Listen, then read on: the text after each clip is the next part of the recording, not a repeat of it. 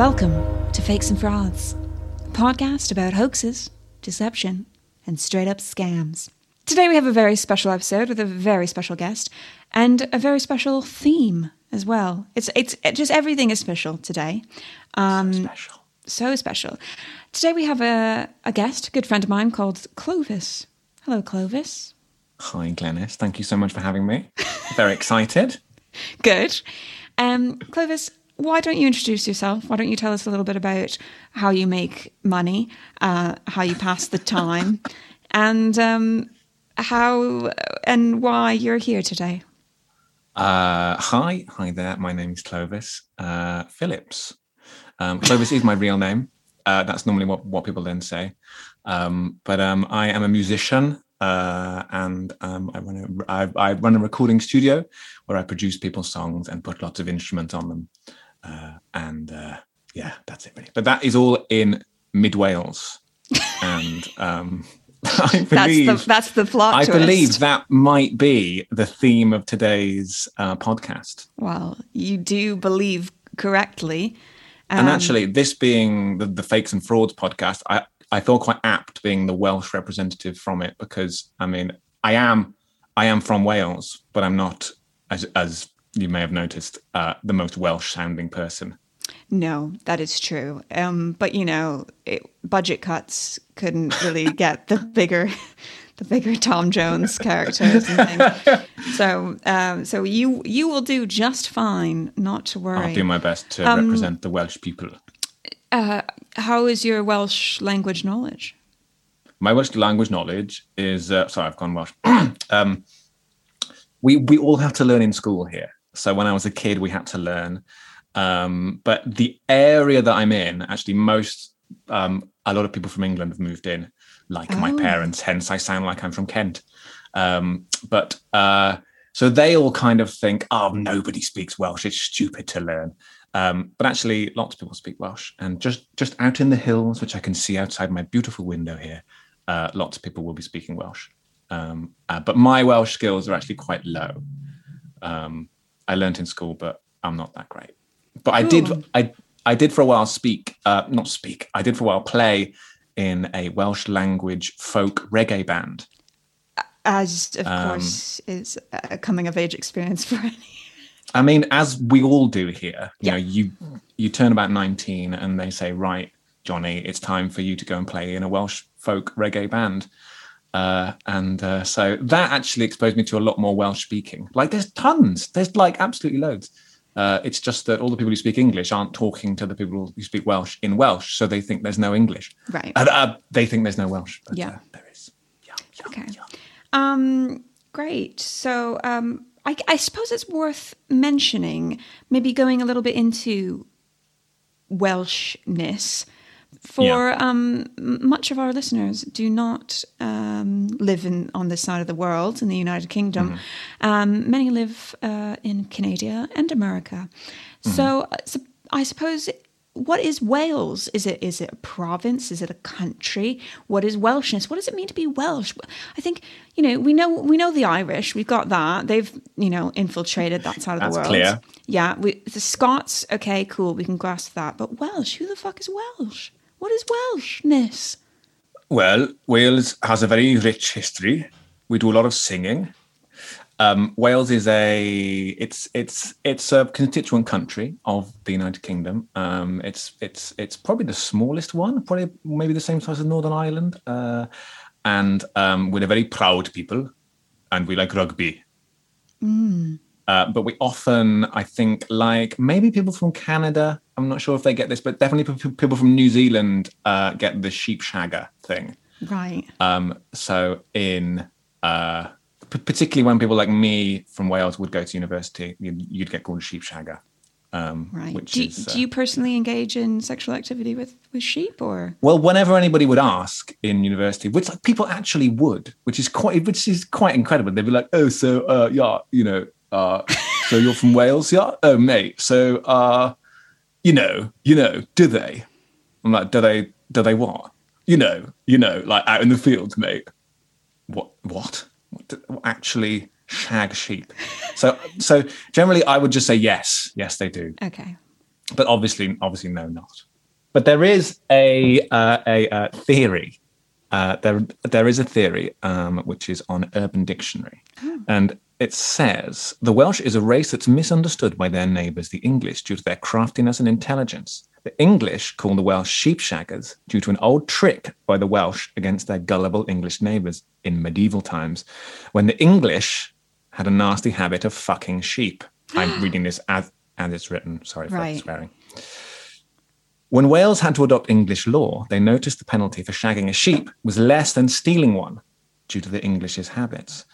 So whenever they were caught stealing sheep, they would instead say they were planning to fuck it instead to avoid the fine.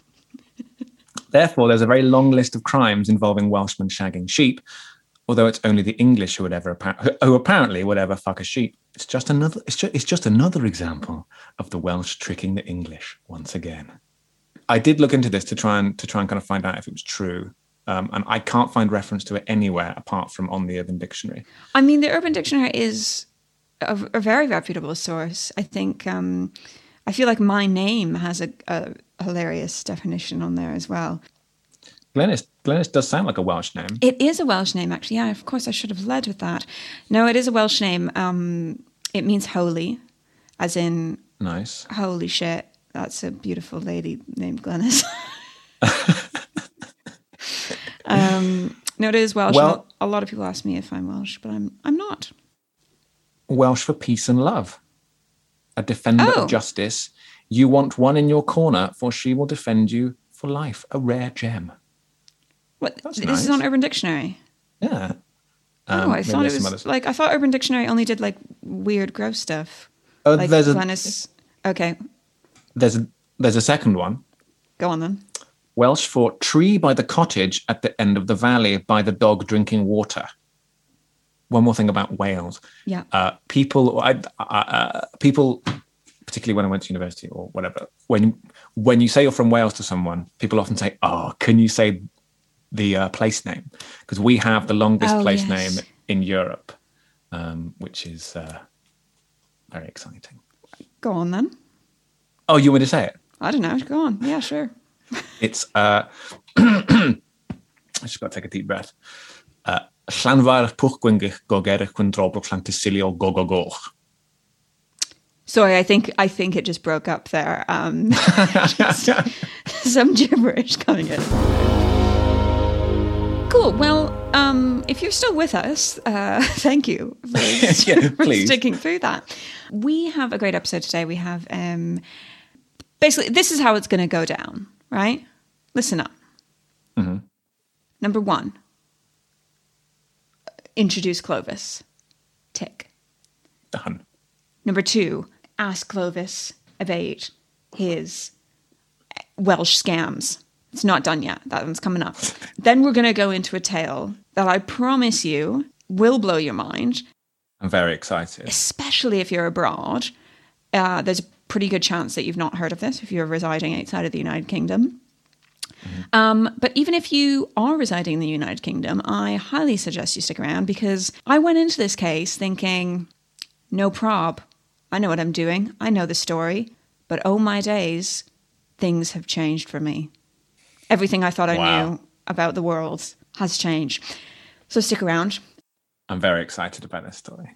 Yeah, wow, good. And then after that, back into reality, we will go through another little Welsh tale from Old Clovis here that may or may not include some pretty wild accents. So stick around, folks. Clovis, Wales is a weird place. Yes, I would second that. Weird stuff happens in Wales. I would like to know if you have experienced any of these weird occurrences in your life. Well, I was asking a lot of friends about this because I initially couldn't really think of anything from around here because everyone's very, very honest. You know, everybody says to be honest a lot in Mid Wales. So there isn't really a lot of kind of deception going on. But I did remember that in my high school, when I was about in year 7 or 8, so I would have been about 13, 14, we had a maths teacher. I'm not going to say his name, but we had a maths teacher. And he really didn't seem to know what he was doing at all. He also taught my sister GCSE maths, and she said that in an entire year being taught by him, they only learnt Pythagoras, which, to be honest, usually takes about half an hour. I mean, to be fair, I don't know what that is. It's the thing with the triangle, isn't it? The finding out the third angle of the triangle. I'm not sure if that really cracked the Canadian market, to be honest. I was probably not listening. But anyway, we had a big inspection in the school, right. And the school was actually then deemed the worst high school in Wales, which I'm still quite proud of that. And then this maths teacher just completely vanished. No one really knew where he'd gone. He's missing. Is he a missing person? No, Interpol. He's not. I did Google him, and I couldn't find anything anywhere. So maybe it should be an investigation for another episode. But anyway, then rumors started to circulate, and apparently it turned out he had been immediately removed because he wasn't a maths teacher at all. He wasn't even a teacher. What was he? Somehow this guy had just been teaching maths in the school. No one had really checked if he was actually a proper maths teacher or even a teacher at all. So he just kind of vanished one day. And then a lot of things made sense. Like, I remember I called my mate before coming on this podcast with you, and he said, "Oh yeah. I remember the guy. Wasn't a teacher, was he?" There was this one lesson where he was explaining something, but he was using the English language, but what he said was making absolutely no sense. So they asked him to write it down on the board, and that also made no sense. He took this home and gave it to his dad, and his dad was like, "This is complete gibberish. None of this makes any sense. Who is this guy teaching you?" Turns out he actually didn't know what he was doing. Wouldn't you just Google like math lessons plans? Yeah, but this would have been about 2000, 2001 maybe. He didn't seem like a Google kind of guy, to be honest. He probably still doesn't Google. I guess fake it till you make it. If you want to, pretend to be someone else, get on Google first, I would say. Hot tip. Was this man of Caucasian descent? Yeah. Yeah. I would say very Caucasian. I think that is definitely a common denominator. I found in my research that if you're a white man and you just fancy doing something, you just do it. I guess, yeah. And hope for the best. He was a white, middle-aged man. Yeah. So I guess he just wanted to go, I'm going to go and teach some Welsh. No, teach some, ridiculous. Hello, high school, I'm going to come and teach maths. I love it, maths. I know all about it. I'm very white and very middle-aged. I'll do it. And there we go. Yeah. Oh, goodness. Well, that's unfortunate. Thank you for sharing that. Okay, well, the time has come to get into what can only be described as the juiciest story in the history of the world. So today we have a very special case, a case that 20 years on still continues to make headlines. It's even inspired a West End theatre production and a hit 3-part series released last year in 2020. It's a tale of family pressures, the bright lights of show business, and a shit ton of money. So our story today begins in a small town of Shardlow, Derbyshire, in 1963, when a baby was born into the world, as they often are. That's not in Wales. No, it's not. What am I here for? Derbyshire? Yeah, I know. Well, see, it's a case I've wanted to cover, and and there is a Welsh link, yes. But as you will come to see, it is a weak link, which could be a pun on a game show, but not the one we're covering. Anyway, just hold on, all you Welsh folk. Poppity ping and... Poppity ping, that's it, isn't it? Yeah. Microwave. Yeah, that's a good one. So don't worry, the Welsh content will peek out at some point. Just listen out for it, okay? Calm down. Just stroke your sheep and shut up, okay? Oh, brilliant. Yeah. So this baby, this Shardlow, Derbyshire baby, he was named Charles Ingram.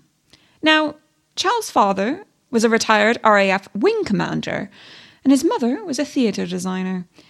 The two would unfortunately divorce when Charles was quite young, and he was raised largely at a boarding school in Shropshire. Shropshire? Yeah. That's very close to Wales. Is it? As I sit here, I'm only about 20 miles from the Shropshire border. Yeah. It's getting closer. Derbyshire, now Shropshire. It's going to be a new town in a minute. Exactly. It's creeping up. So taking after his father, Charles would become besotted with the army life, and after completing a Bachelor's of Science at Kingston, he would train with the British Army and was commissioned as an officer in the Royal Engineers before quickly climbing the ranks to end up in the position of Major in 1995. I don't know what any of those things mean. That is like, I just see letters. I don't know anything about the army. I just know that I probably don't want to join it. Mm-hmm. So here we go, Welshos. Exciting. While living in Cardiff. Cardiff, that's it. Yeah. Or if you would say in Welsh, Caerdydd. Okay, I'm not going to do that. That's it. That is the capital of Wales for our international listeners. So while he was living in Cardiff in his mid-20s, Charles met a woman called Diana, who was there training to be a teacher. Or was she? She was. That's not the Gambit. The two fell in love and were married in 1989, with the couple having 3 children in the years following. Now, in 1998, ITV, very popular British production company and channel, launched a game show unlike any other. This game show was called Who Wants to Be a Millionaire? People across the country instantly became enthralled by the programme, attracting up to 19.2 million viewers. I remember it was, I think I would have been about 10 when it first came out, and literally it was one of the biggest shows on TV. It was really exciting. Yeah. It was like a totally new game show thing. It was properly exciting. So as trivia buffs, Diana Ingram and her brother, Adrian Pollock, quickly got to work on their applications. Through their passion for the programme, the two became involved in somewhat of a network for people across the UK that were determined to get themselves on the show. The group traded tricks and ideas for how to manipulate the application process, which involved mimicking a robot voice, as it was suspected that the computers weeded out regional accents. Something that would later to be deemed that is not the case, and they just were acting like robots for no reason. And thousands of phone calls to Who Wants to Be a Millionaire hotline, where callers would be asked a closest to question. Say, for example, how many radio stations are there in America? And the 100 people that were with the closest answers would then be put through to the next stage. Mm. Adrian Pollock also crafted a tool which was designed to help him practice for the fastest finger first round of the show, which is a round where the contestants must answer a question the quickest to win a spot in the hot seat. Yeah, that was how you actually got on it, wasn't it? Yeah. Because at the start of the show, there'd be kind of like, 10 people or something sat around. And then, imagine being one of those people who then just never got on. It must have been gutting. You just sat there watching so people close. win money. Feet away. And you never got on it. Well, this is something that obviously these folks were aware of, and they thought, not on my watch. This device made its way around the Ingram and Pollock homes to ensure all were as well equipped as they could be for their time on the programme. Mm-hmm. After extensive research and practice, both Diana Ingram and her brother, Adrian, managed to secure a spot on the show, both walking away with a whopping £32,000. Wow. So their work paid off. They were doing great. A lot, yeah. By the 27th of January 2001, Charles Ingram finally managed to make it onto the show. But it wouldn't be until September 9th that Charles finally made it into the hot seat across from host Chris Tarrant. So perhaps we should go a little bit into the show and how it works. So, as Clovis said previously, basically what happens is there's a group of selected individuals who sort of sit on the sidelines and are given a couple of questions per episode where they have the chance to to get into the hot seat. And yeah, they do that by whoever answers the question correctly the quickest, right? Fastest finger first. Fastest finger first, aptly named. And then on the program itself, there's a selection of questions where you sort of, you work your way up to the $1 million question. You have 3 what are called lifelines. You have Ask the Audience, where the audience is polled and you can kind of take their answers and decide what you want to go with. There's 50-50, where 2 of the 4 potential answers are eliminated.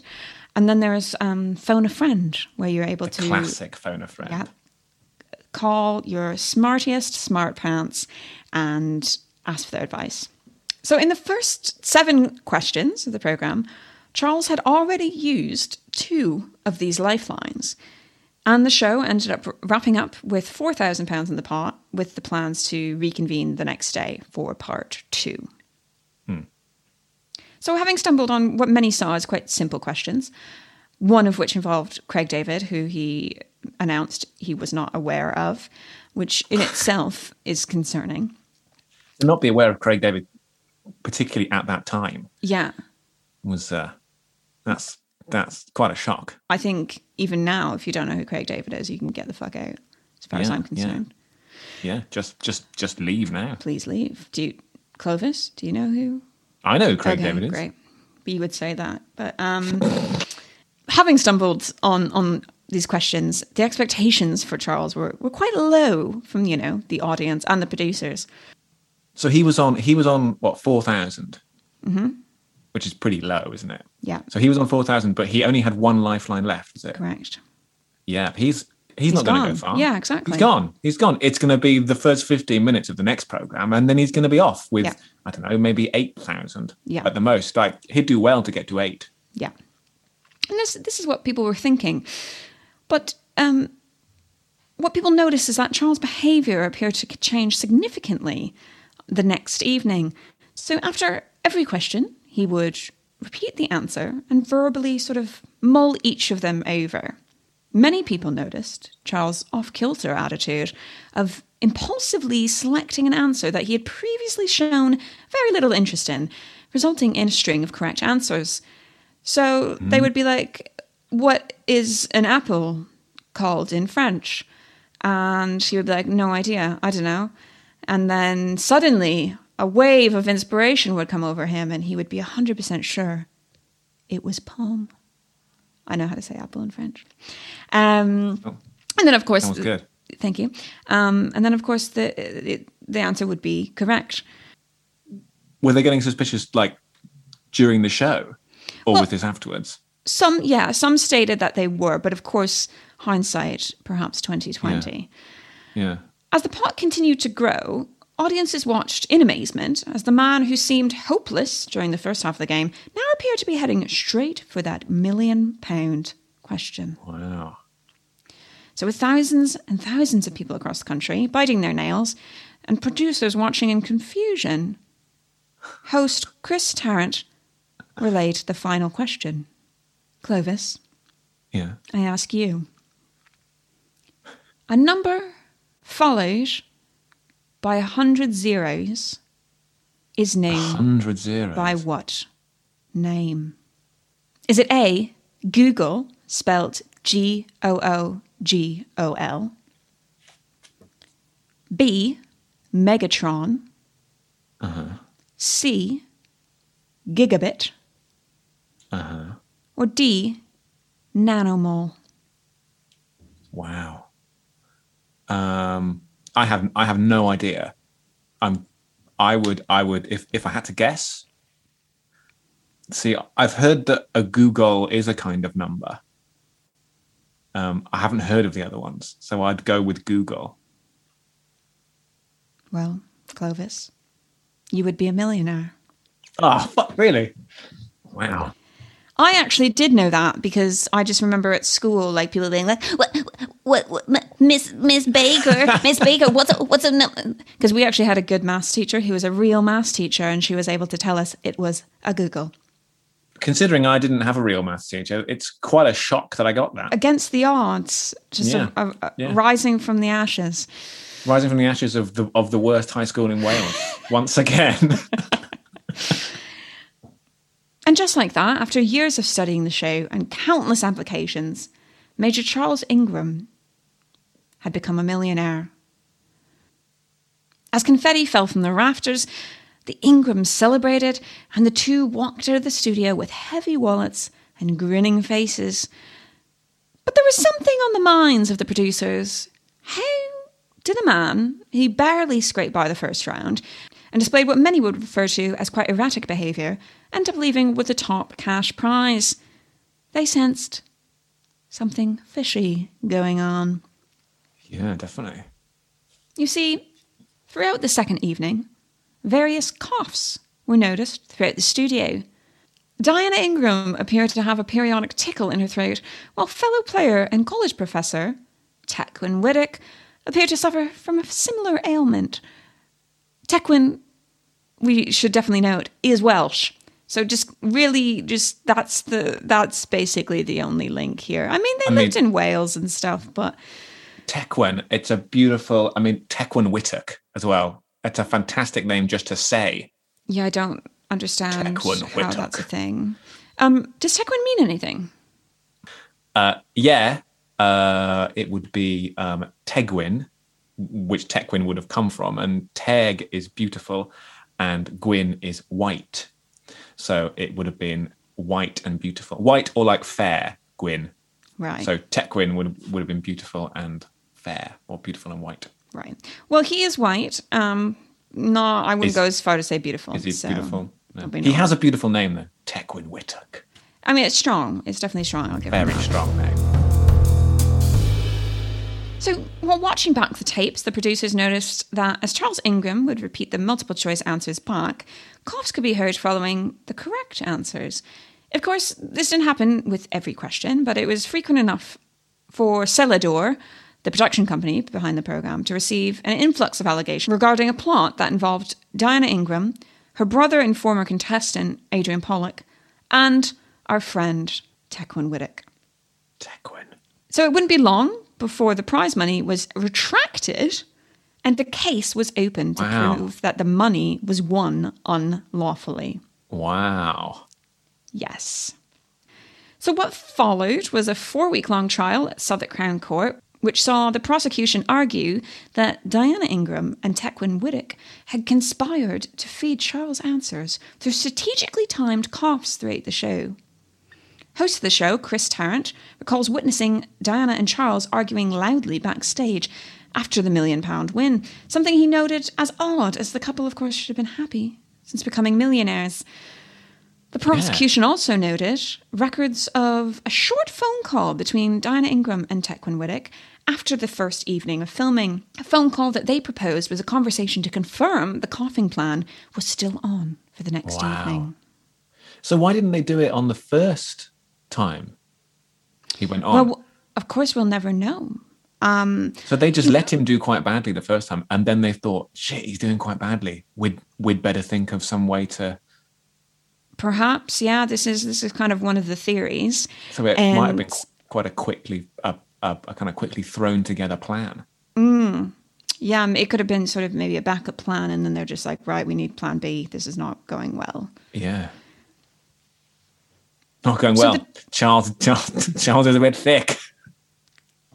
He's a big dum-dum. I married an idiot.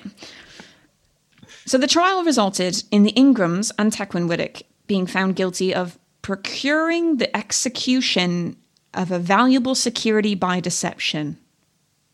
Right. So rolls off the tongue. That's Can you imagine? catchy. That's catchy. What are you in for? Just, the old procuring the execution of valuable security by deception. So the Ingrams were fined £15,000 and told to pay £10,000 in costs and received 18-month prison sentences, suspended for 2 years, while Tequin Whittock was fined £10,000 and given a 12-month prison sentence, suspended for 2 years. And they had to give the money back, of course. Yes. As well. Wow. Yeah. Wow. So a few months later, the Army Board requested Charles Ingram resign from his role of major, and on August 20th, 2003, he was officially no longer involved in the army. Wow. So for many, the story ends there, but there are quite a lot of people, of course, including the Ingrams and Mr. Whittock, who completely deny any wrongdoing and reject the coughing played any role in the game. Yeah. In 2006, UK journalist John Ronson published a piece in The Guardian which highlighted some alternative theories on the case. He set out to speak to Charles Ingram with the hopes that after the dust had settled, it had been a few years, of course, since the occurrence, that he would come clean about cheating. But Charles Ingram continued to adamantly plead his innocence. Charles refers John to a fellow who wants to be a millionaire alumni called James Plaskett. James was so convinced of the three's innocence that he had written an essay and later co-authored a book on the topic. In the essay, he highlights the case of Judith Keppel, the first person to take home the £1 million prize. James states, audible, although unamplified, audience coughs just after her first enunciating the correct answer, but before her definitely committing by saying final answer, are clearly discernible at the 2,000, 4,000, 64,000, 500,000 and £1 million questions. Oh, good Lord. And one is faintly discernible at the £8,000 question as well. So that is 6 of the last 10 questions, which is just the same as Ingram. And is she the lady who was then on Eggheads? Yes. Ah. Oh. So, was Judith a cheat as well? Was it the same plot? Was it the same people? No, because I'm jumping into another whole theory there. Clovis's theories. Well, let's take a closer look at coughing, shall we?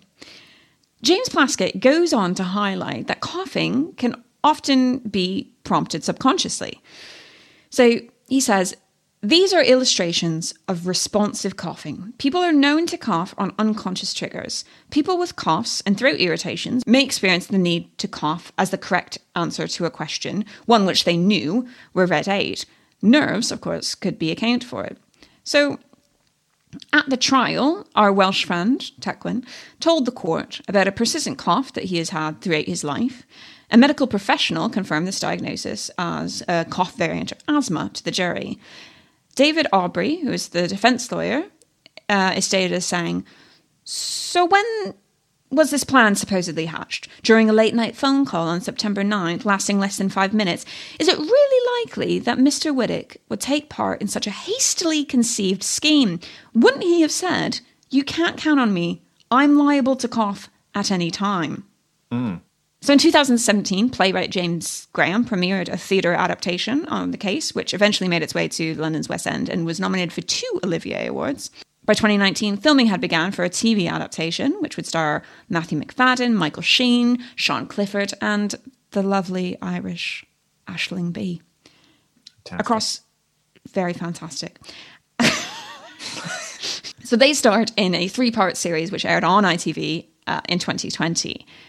The programme was praised for its portrayal of the scandal, with even Charles Ingram himself tweeting in support. The Ingrams today continue to claim their innocence, and since the release of Quiz, have actually shared information on their next appeal. So the Ingrams' defence lawyer is quoted as saying, back in the time of the trial in 2003, cough analysis wasn't a thing, and in fact, there was a prosecution expert who came along and said that cough analysis is uncharted territory. Advances have taken place since then, which does allow analysis that lends itself to some degree of authorship. I don't want to overstate it, but there is an ability now to discern between different people making coughs in a way that wasn't possible in 2003. So, wow. There we have it, folks. I had no idea that the actual decision that they had defrauded the programme was now in so much doubt. Yeah, I thought it. I mean, because I'd kind of heard this story and thought, oh yeah, they were the people who just faked it. But now it's not so clear. I know, right? That's amazing. As I said when I started out, researching this episode, I was like, cool, it will take me like an hour because I know this shit.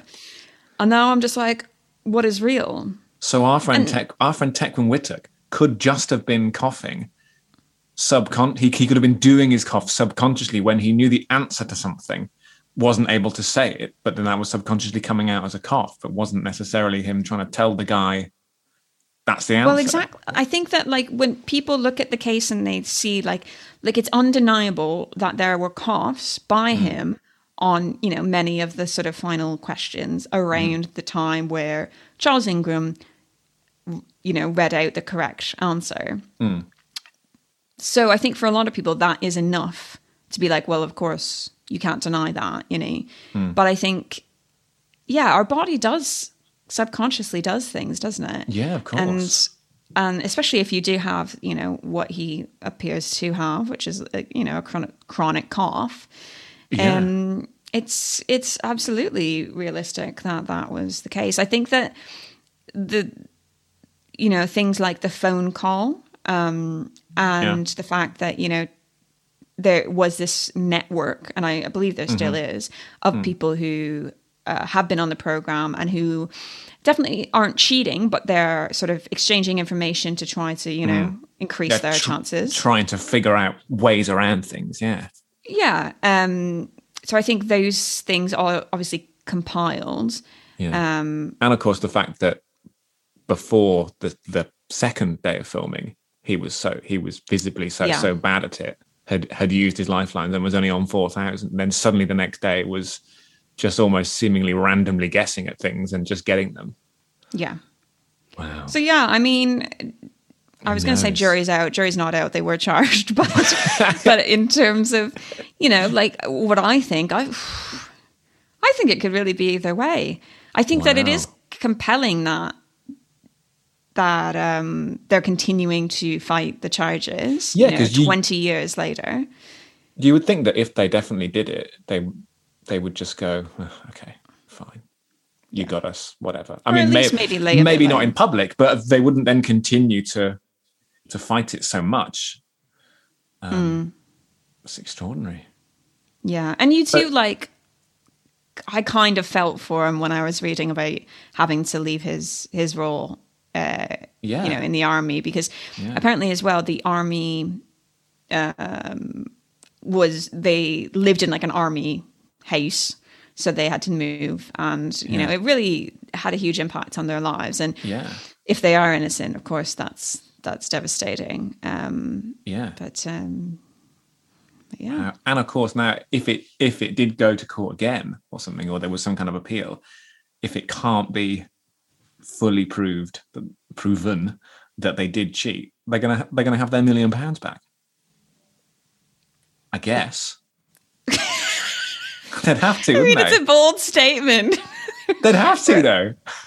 Do they? Like, I don't know. I feel like big corporations will find ways, won't they? Oh yeah, probably. I don't know. And also, would there be inflation? Yeah, would they have to adjust for inflation on £1 million? Because when was this? 2001, was it? Yeah. 20 years. What would that be worth now? $1 billion. Let's find out. Oh my days. 1,664,828 and 67. So it's like another 600 and another 600,000. Jesus. Oh, that would be such a mic drop moment. Is if they won and then they had to get 60%. Yeah, or just if the court couldn't prove that they were cheating, that it was now ambiguous, then they'd have to get it back. But then they could say, but you've got to adjust it for inflation, so you now owe us 1.6 million. I bet that they're probably aware. I'm sure that they've Googled that, and maybe that's why they're also trying so hard. Maybe. I don't know. I mean, it's a huge production company. They'll find a loophole somewhere, you know. Yeah. But wow, it's a I didn't know it was going to take that case. Twist at the end. I know, right? It's extraordinary. Go on. I thought that Tequin Whittock was the guy who had actually done the cheating. I didn't even realize he was the one doing the coughing. Yeah. Him and Charles Ingram's wife were the ones with the people coughing. I thought he was the guy in the chair. No. Wow. No, I told you the Welsh link was weak. Well, it's tenuous, isn't it? But fantastic. Yeah, so that's the. I mean, what do you think? You're on the jury. Are these guys guilty or what? Oh, I want them not to be now. Yeah. I kind of want them not to be. I mean, I have no idea. I mean, it does sound fishy. You can see both sides easily, but with this new kind of coughing analysis, and I can kind of believe that, like, psychologically or subconsciously, you could, if like your friend is down there trying to answer the questions and you know the question, you might not be consciously going, it's fucking C, mate, C. But you may well do something involuntary on that. And if you have an involuntary cough that you often have, then maybe it can come out in that way. I don't know, maybe. But then even if Tecwen Whittock's coughs weren't deliberate, but he was coughing on the correct answer and Charles Ingram was listening to it and could hear it, is that cheating? Like if Charles clocked on that he was coughing. Yeah, if Charles Ingram had figured this out, but Tecwen Whittock didn't know about this. Yeah, or, it could be even like maybe Tecwen did start to clock onto himself. Yeah. And still wasn't consciously going like, but was also not really fighting it when it slipped out. Yeah. And then Charles is sitting there going, oh shit. And they're both going, oh shit. Maybe something like that. A little bit in between. But because they had an argument afterwards, didn't they? Or was that Tecwen and Charles Ingram's wife? No, it was Charles Ingram, and Diane Ingram. So they had an argument. Well, supposedly this is what, Chris Tarrant says. Yeah. And he was like, oh yeah, it was very weird. It was like, is it weird though? Because like, that's what you do when you get married. Just in any setting. But also, I guess it's one of those things where often we would assume that people in a very extraordinary situation would react in a certain way. But actually, when you are in that extraordinary situation, you may well not react in that way. Like, of course, all of us would imagine that if your partner or wife or husband won £1 million, you would both be jumping up and down. But I mean, who's actually been in that situation? Yeah, exactly. Basically no one. So maybe actually it's quite, your head's all over the place. Maybe they had an argument about something else. I don't know. You can't just assume that they would definitely be just jumping up and down for joy. I don't know if I would. I think that it'd be a lot to I would be about. Quite overwhelmed. Yeah. Yeah. But yeah, and even if you look at it from the other side of the coin, like, of course, when something horrible happens to people, you expect them to have this, certain sort of textbook reaction. But of course, we know that that's not always the case. But yeah, it's such a wild tale, and I'm really sort of interested to see what happens. Charles Ingram is a tweeter, a very avid tweeter. Yeah. Most of it is stuff that I don't care about enough to read, so that's good. I don't know if he has any like pop culture weigh-ins or anything. I know that after the program, they actually did a few sort of funny appearances and things. They did an episode of Wife Swap. Did they? Yeah, with Jade Goody. Was this before it had come out that it was deemed a hoax? What, afterwards? Yeah. So it was obviously sort of deemed a hoax very early on. Pretty quickly. Yeah. And they've never shone away from the spotlight, and they've done all sorts of little things. I think they went on The Weakest Link as well. Amazing. Okay, so rumor has it you have got a bit of a juicy tale for us about a little fake fraud deception in old Wales town. A little bit of a fraud in Wales. Well, a hoax rather than a fraud. It's not as juicy as that story. I mean, my mind is blown. Well, we got it. Let's chill the people out. They're probably so worked up right now. Yeah, probably signing petitions and all sorts. They're on Charles Ingram's Twitter, seeing what he's tweeting about. Exactly. Let's just calm things down now. Let's take it back to reality, and with a nice old-fashioned Welsh hoax story. Yes, I have a story of a duo who harboured a grudge against a council in South Wales. And they made a series of bomb hoax calls warning that a bomb was about to be detonated at the council offices. Now, this was a couple of years ago in Ebbw Vale, which is in South Wales.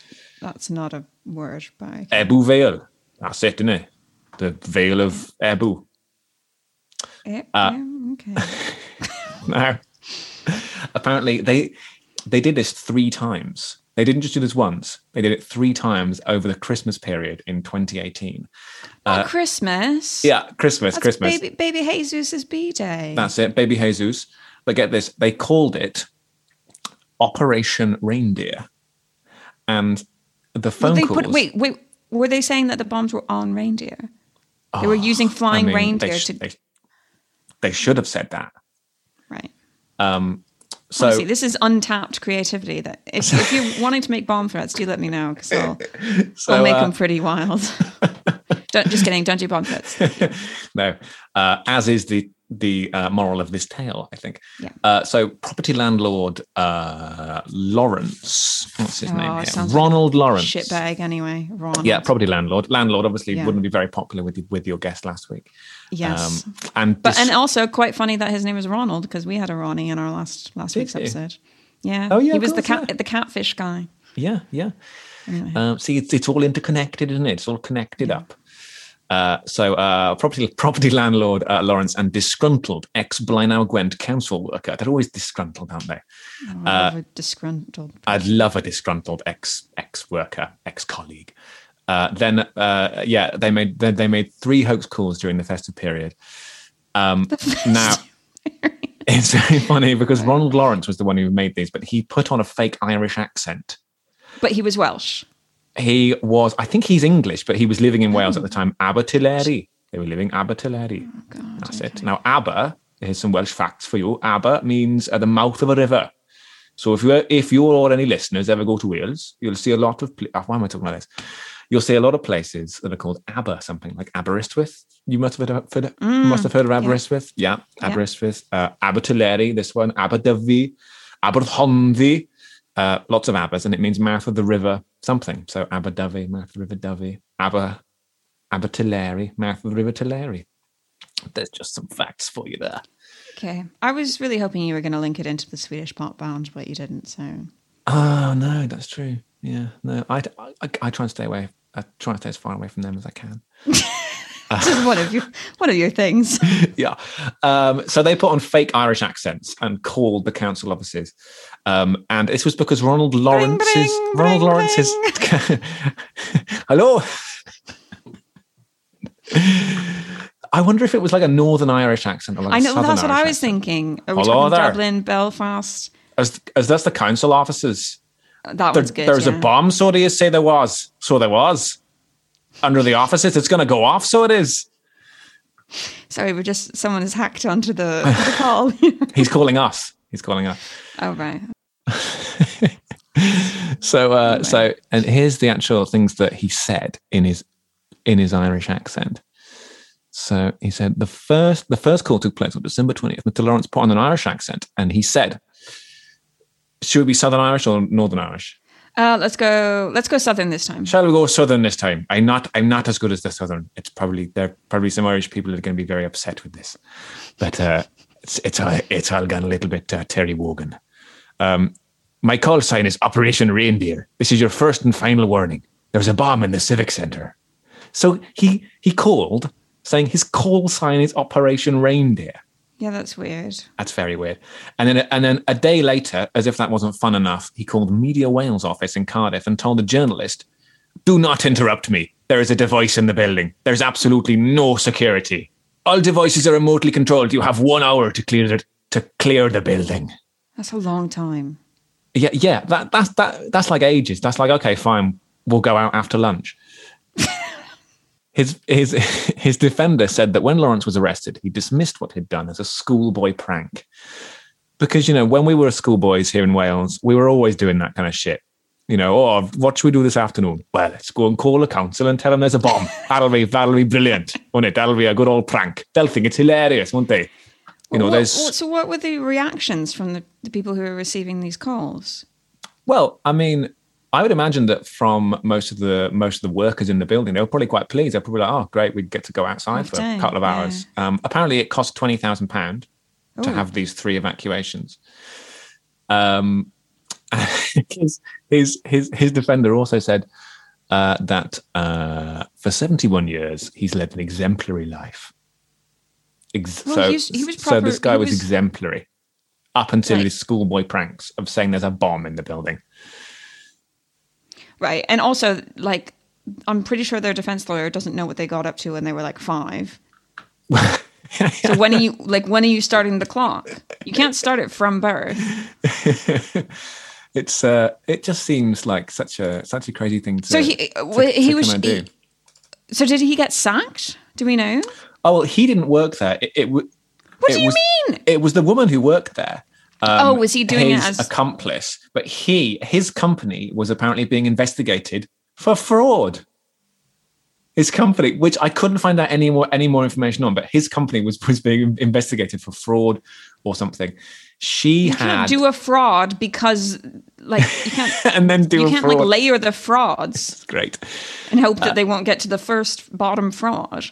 Yeah, but his accomplice Goodwin, Goodwin, had a brush with the law, was some kind of Data Protection Act conviction from a few years before, which she must have still been annoyed about or something. I don't really know. This article doesn't explain it very well. And actually, none of the articles I found explained it very well. But it was just quite funny. Welsh. Is this comments like on the article from like Wales Today or whatever? On the article. Nice. I've actually got a comment I can share about my case as well. Great. Found. But I mean, that's where don't read the article, just jump to the comments. That's it. Just, don't read the Facebook post. Go straight to the comments. That's where you find all the good stuff. Yeah. Honeybet just says, idiots.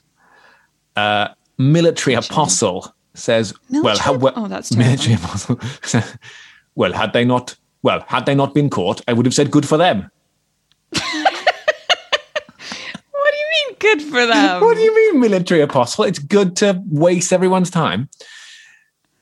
Blank 53 said, was you there when they made the call? And how can you say that? You should be ashamed of yourself. And the other idiot, Greg Wood Exile, both Muppets.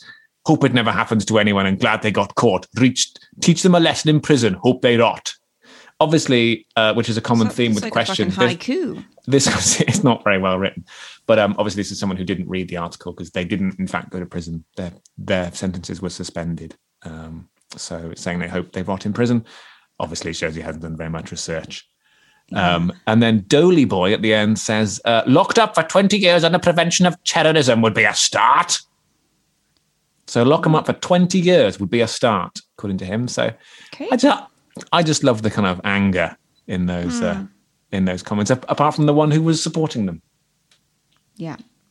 I found some interesting evidence of the guilt, actually, of the Ingrams in a comment section of a Guardian article, which read, my children went to school with their children, and their children told my children that they were cheating. What more proof do you want?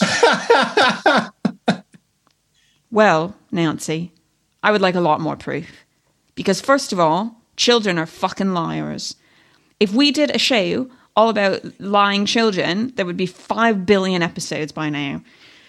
We all know that a very common way that a lot of people get convicted is when juries don't really know whether it's one way or the other. They go and ask them, "Oh, so what did your kids say in school to the other kids?" "Oh, yeah. They said you did it." "Oh, right, there we go then." Case closed. Classic. Yeah. Also, classic prosecution. There's no fucking way that they told their kids who were like 8 and 10 or something at the time, of course not. Like, hey guys, we're going to be fucking rich. We've got this scheme with this coughing Welshman. Don't tell anyone. Pinky promise, I'll buy you a pony. That's not going to happen. Definitely wouldn't have said, yeah, hey kids, last night, right, we won loads of money on Who Wants to Be a Millionaire, right? It's really good. We got tons of money, but okay, I'm going to tell you this stuff because we trust you and we know you're not going to tell anyone else in the playground, but we actually cheated. There was this whole thing with Tequin. You know Tequin, the guy who comes around for a hot chocolate most nights? Yeah, him. Lovely Uncle Tequin. Yeah, him, right? We had this whole plot. So can you just not tell anyone in the school that? Like, as if. Yeah, and if they did, then they deserve to get caught because don't trust a bitch. And by a bitch, I mean Rosie, the child. So do you... Glenys, think that they cheated or not. What do you think? I don't know. I'm on the fence. No, I don't think I'm on the fence. I think I'm definitely leaning towards the fact that they're innocent. Wow. I know. Which kind of like makes them disqualified from the podcast. Yeah. But here we are. Yeah. Like that I'm not really that Welsh. Maybe they're not really that fake either. We live in a post-truth world. Oh, man. You can't believe anything. I know. Fucking fake news. Well, thank you everyone for listening. I've had a lovely time, and that's all that matters. We are on the internet. We are Fakes and Frauds Pod on Instagram, really just scraping by like 120 followers, and it is sad and embarrassing. So please, for fuck's sake, follow us. Follow, rate and review. Yeah, Clovis is not really an internet guy, but he has maybe you've got something you want to tell people about. I have my Instagram and my website. If you just Google Adaband, that is me. How do you spell that? There. Ad, A, and then band. It's just Adaband. Oh wait, ad as an ADD. Ad as in ADD. Yeah, like you do in a maths lesson.